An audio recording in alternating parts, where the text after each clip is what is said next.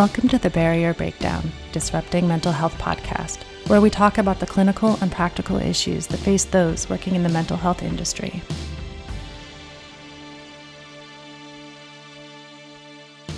Hello, everyone, and welcome to the Barrier Breakdown, Disrupting Mental Health. My name is Erin Molyneux-Bailey. I'm the Chief Operating Officer at Cognitive Behavior Institute, and my co-host, Dr. Kevin Caridad, who is the CEO and owner of Cognitive Behavior Institute. On this week's episode, we have a very special guest, Representative Daphna Michelson-Janae of Colorado House District 30. Representative Michelson-Janae is in her third term as a Colorado State Representative and serves on 3 committees. She is a member of the Education Committee and chair of both the Legislative Audit Committee and the Public and Behavioral Health and Human Services Committee. Representative Michelson-Janae's legislative work primarily focuses on mental and behavioral healthcare access, especially as it pertains to youth. So Representative, thank you so much for being here with us today. We are very excited to have you and spend some time with us and our listeners today talking about mental health wellness exams and other mental health legislation. So thank you so much for taking the time. Absolutely. Can you tell us and our listeners, have you always wanted to be in politics, or what has led you to public office? I did not always want to be in politics, but I always wanted to be involved in my community. So from the time I was 14 years old, I sat on boards and volunteered and was very, very actively engaged in my community. And I also live by a value that is, I will not complain about a problem unless I'm willing to work on the solution. So ultimately, that's what led me from nonprofit to nonprofit to nonprofit to nonprofit to be solving problems, because I saw nonprofits as sort of the key to problem solving in community. And then I struggled a great deal with getting my son the help he needed in school. He needed an appropriate IEP, and he never was able to get an appropriate IEP. And at the same time, as I was trying to help my son, I was volunteering in 2 of our juvenile correctional facilities. And I realized that the boys that I was working with were very much like my son, likely twice exceptional, so exceptionally gifted with an exceptional learning disability, and not getting the help that they need. And here I am, a knowledgeable, connected mom with all of the information at my hand and more. I had more access than most people, and I couldn't get my son an IEP who was fighting for these kids. And shortly thereafter, my son attempted suicide at school when he was 9 years old. And I realized that, we have a very, very serious problem on our hands, and ultimately realized the decision makers were not helping my child. So I needed to become the decision maker, and to become the decision maker was to become a lawmaker. Wonderful. Thank you for sharing that. And before we jump in all about mental health, we also understand that you have published 2 books. Can you just tell us a little bit about those before we get started? Sure. My first book is called It Takes a Little Crazy to Make a Difference. And ultimately, it is about my travels in 2009. I traveled to all 50 states, 1 state each week, to find and share stories of ordinary people solving problems in their communities. So really based on that, when I was 14 kind of thing, who else was out there solving problems? And in 2009, our economy collapsed, kind of, different cause, but similar to now. And I thought if I could share stories of everyday, ordinary people changing the way that their community worked and succeeded and thrived, that I could help lift up the depression that I was seeing all over the place. So that's my first book. And my second book, which I actually completed before my first book, is called Peanut's Legacy. And it is the story about my pregnancy when I was 40 years old with my current husband, and we desperately wanted a baby. And I was looking for blogs of how wonderful pregnancy was at 40, and I couldn't find any. They were all gloom and doom. And then I lost my baby. And so I was blogging about how wonderful it was, and then then I lost my baby at 20 weeks. And what was the process that we went through as a family? What did my husband go through? What did I go through? What did my children go through? And how did we, you don't ever recover, but how did we move forward as a family successfully and healthfully? So that's my second book, Peanut's Legacy. Well, thank you for sharing that with us. I'm sure, such an incredible loss, and we're very sorry for your loss, but I look forward to checking that out. I'm sure it's a remarkable story, and a lot of people out there who also may have experienced the type of loss that you have, I'm sure that can be very helpful to them. I hope so. That was the intention. Great. Absolutely. No, you have such a large, diverse background in solving problems. And you talk about the legislature and being there, going into your third term, I believe. What do you think are some of the biggest barriers being on the side of the legislature that oftentimes maybe everyday people don't understand the barriers or the limitations that are there? So if you could give us some perspective from that view, that would be helpful, specifically about mental health. Give me more. What do you mean by barriers? So oftentimes I hear social workers, being a social worker ourselves, trying to pass a bill here like in Pennsylvania for a very long time for telehealth laws.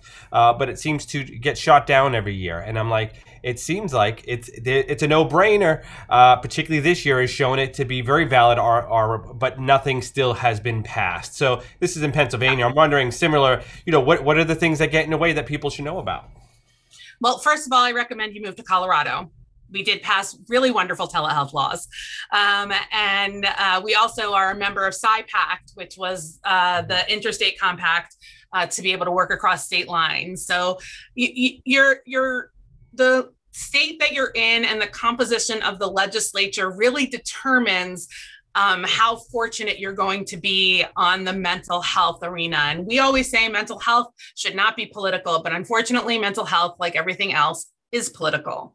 And some of the laws that I have worked on to bring forward, the members across the aisle were very concerned that by giving youth more access to mental health care, that we're breaking up the family unit, that we're trying to take their kids away. My bill was called a no-knock raid. It had nothing to do with coming to people's houses. So, there's really, whatever the spin of the party against mental health treatment, that's what you're fighting against, and understanding what the makeup of your legislature is. And Pennsylvania, you've got a tough legislature for mental health. You've got a tough legislature for COVID. My mom's in Pittsburgh. She is she's a senior citizen with multi physical health concerns, and she can't get a COVID vaccine to save her life. And here we are in Colorado, and we just opened up to age 50 today, which includes my husband. So everything, unfortunately, is political and determined by the political composition of your body. So it's worth knowing it. You can change people's minds, but you must be engaged and understand what you're dealing with. What do you think are the strings to pull, or the leverage that works best, you think, at least from your experience?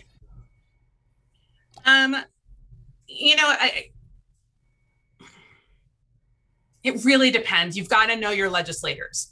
So the first thing that matters most, be a constituent, be a voting constituent, or be a child constituent with parents who vote. So reach out to your elected representative. Make sure they know, and that they have seen your communication. Email is acceptable, telephone is acceptable. Many legislators have text available on their websites. So communicate in the way that you feel is appropriate. Make sure you're aware of the pieces of legislation that are coming before the legislature, and don't just assume because some group told you, well, this bill is seeking to turn all children gay. And I was accused of that at one point. No, read the bill, know what's in the legislation. And yes, maybe there are things you don't agree with in the legislation, and certainly tell your legislator. But if there are things that you do agree with, or if you have suggestions for how to change those things you don't agree with, it is your job to be an active and engaged citizen if you really want to move mental health forward in your community. You have a wonderful goal, I'll call it, of getting Colorado to be the first state to require insurance companies that they cover annual mental health wellness exams at no cost to their consumers. Can you tell us more about that and also how that would impact your residents who are living in Colorado? Absolutely. Colorado, unfortunately, depending on how you look at it, we're the bottom of the list or the top of the list for suicides. And it is a devastating place to be as a society. And my goal is I always say I want to get 2 miles ahead of suicidality, because if we can get well before suicidality, we may never get to suicidality. We might be able to actually manage a mental health concern before it becomes a crisis. Right now, our system is set up like this. Let's say you go, Kevin, to the doctor, and the doctor says, Kevin, you got some high blood pressure going on. Why don't you give me a call when you have a heart attack? That's our mental health care system. Would we ever in a million years go back to a doctor that said, why don't you wait until you have a heart attack? And right now, we're asking people in their moment of attack to be able to select a mental health care professional and to get treatment and help that they need, that they should have had miles and miles down the road. And meanwhile, in 2008, the federal government passed a parity law. And if you look up the word parity, it literally means equal. So in theory, when you have a insurance benefit that is a physical health benefit, you should have equivalent benefits for mental health. Now, there is a lot of fine print in parity, but when I read parity on the surface, I'm saying I see in Colorado, and again, every state is different. In Colorado, most of our physicians offer a free physical every year, 45 to 60 minutes with a qualified physician. That is not true in every state, by the way, and parity only says you need to have a screening, but it says where a physical benefit is available, an equivalent mental health benefit should be available. So what's an equivalent to a physical? How about a mental health physical? If we understand the way we understand how to take care of our bodies, to take care of our minds, we can change the entire landscape. Let me give you a little example. In 2018 was the Spanish flu pandemic. In Colorado at the time, we had about 300 physicians. You did not go to the doctor unless you were rich or dying. And many, many people died from the Spanish flu. 2 years later, in 2020, across the country, insurance companies came up with the idea for an annual physical. 1, bring some money in the door. 2, get people to understand how to take care of their bodies and build a relationship with a physician so they're not waiting till they're dying to figure out how to scrape the money together to get an appointment. And they build a bond and a relationship with somebody who's an expert in body systems. Well, here we are 100 years and another global pandemic later, and the subsequent underlying pandemic that we have going along with COVID is depression, anxiety, and suicidality. It's at the highest rates we've ever seen in Colorado, and I know that it's true around the country as well. And if we are able to connect people with a qualified mental health care provider, and to me, I think that's a social worker, right? Your base level to understand your mind and how your mind functions and et cetera, to be able to work with a social worker from the time you're in utero.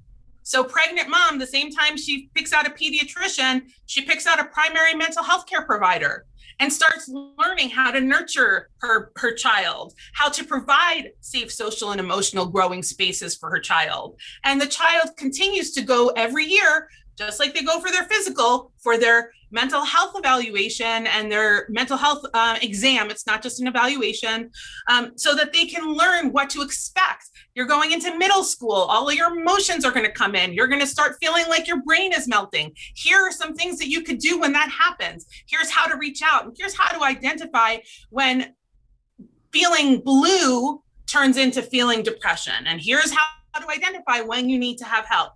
And maybe in midlife, you're going through a divorce. You get to learn how to handle all of those emotions that you're going to go through to be able to continue to go to work. One of the most significant costs to working America are mental health days. People that cannot come to work because they are too depressed. It's one of the biggest cost impacts on society. We can change that. And we can change that through an annual mental health wellness exam. No, I think that's a great idea. I mean, clearly there's literature supporting that when behavioral health issues are addressed, the total medical costs go down, which so something medically must be happening in a positive way. And so it would make sense for insurance companies to bring that cost down. So I hope you continue to be the spearhead of this and get the country going in that right direction. Working hard. Wonderful. And I think it's also important to point out, and could you maybe share a little bit with us and our listeners about how the legislation, if it were to pass in a state like Colorado, could in fact catapult some other states if it's somehow borrowed or written into other state law, if you guys become the leader in this? Absolutely. So first of all, 2 other states have already picked up my legislation, Washington State and Kentucky. Neither of them have passed it to my knowledge, and they have shorter legislative sessions, and I didn't hear that it passed in Kentucky or Washington yet. So that's already beginning to happen. And how that happens is legislators connect throughout the year. We haven't had any of our conferences, but we connect and we learn about model legislation from other states so that we can bring legislation throughout the country. And quite frankly, we can bring legislation throughout the country faster than Congress can get something passed. So it behooves all of us to pay attention to what's going on in every state, and we do. We agree. That's why you're here today. Absolutely. Can you talk about some other legislation that you've been looking to implement, particularly K through 12? Yeah, well, the thing that I'm absolutely the most excited about right this very, very, very minute. So this is a separate piece of legislation, but it's going to sound very similar. So remember, I'm trying to get the annual mental health wellness exams passed. But at the same time, we have all of these students who are going to be going back to school in the fall, where in Colorado, at least, we are on track that everyone should be vaccinated by that point. And we're going to expect them to go back to normal after a year of severe traumatic abnormal. And one of the roles that I serve is chair of the school safety interim committee. And we look at why does school violence happen? And most of the time it can be tied back to PTSD and stress and anxiety. So here we are about to put all these kids in a powder keg. What if we were able to give every school-age child in Colorado a mental health exam and a warm handoff to a qualified mental health care provider, ideally in their insurance network for sustainability before school begins? It would be a game changer. Kids would come in already prepared to learn versus coming in with all the stress and anxiety and leaving it on the teachers and the school social workers and school psychologists and school counselors to figure it all out. That's way too much pressure on the school, and it's way too much pressure on the kids. And one of the things we hear from kids a lot, 1 in 5 children in Colorado will tell you they have no trusted adult. Isn't that the saddest thing you've ever heard in your life? Well, imagine if the entire community came together to figure out how to get every school-age child, and not just public school kids, every school, are you a kid in Colorado? You qualify. Every kid in Colorado access to this exam, and then furthermore, 3 free appointments with that professional. So for many kids, if they have minor stress and anxiety and trepidation about going to school, 3 appointments could be a huge game changer. For kids with more severe mental health concerns, this could be the trigger to getting them the help that they need so that severity does not continue to grow. I think it's going to change the landscape, and I believe we're going to get it done. Well, that's awesome. Mental health does seem to be a national security issue from my perspective, particularly over the last year. So thank you for the work that you do. I know you have a little bit of a tight schedule. Otherwise, we could keep you on all day. We certainly hope that you'll come back and keep us updated as to all of the bills that you're working on in the legislation, because this is just fascinating and it's a breath of fresh air and it's exactly what our country needs. So thank you for all your hard work. You're so welcome. And thank you also for being in the field and making sure that the mental health and wellness are a priority of all of our community members. Thank you. We look forward to touching base with you again soon. And thank you so much for your time. And thank you to our listeners for tuning into this episode of The Barrier Breakdown. We hope you all stay safe, well, and healthy. Take care. Thank you for listening to The Barrier Breakdown, Disrupting Mental Health. Listeners can find all of our episodes on YouTube, Apple Podcasts, Spotify, and Podbean. For more information and to learn about upcoming continuing education events, check out our website, cbicenterforeducation.com, our Facebook pages, Cognitive Behavior Institute and CBI Center for Education, as well as our Instagram at Cognitive Behavior Institute and our Twitter at CBI_Pittsburgh. Don't forget to like, comment, and subscribe. We hope you'll tune in for another guest next week.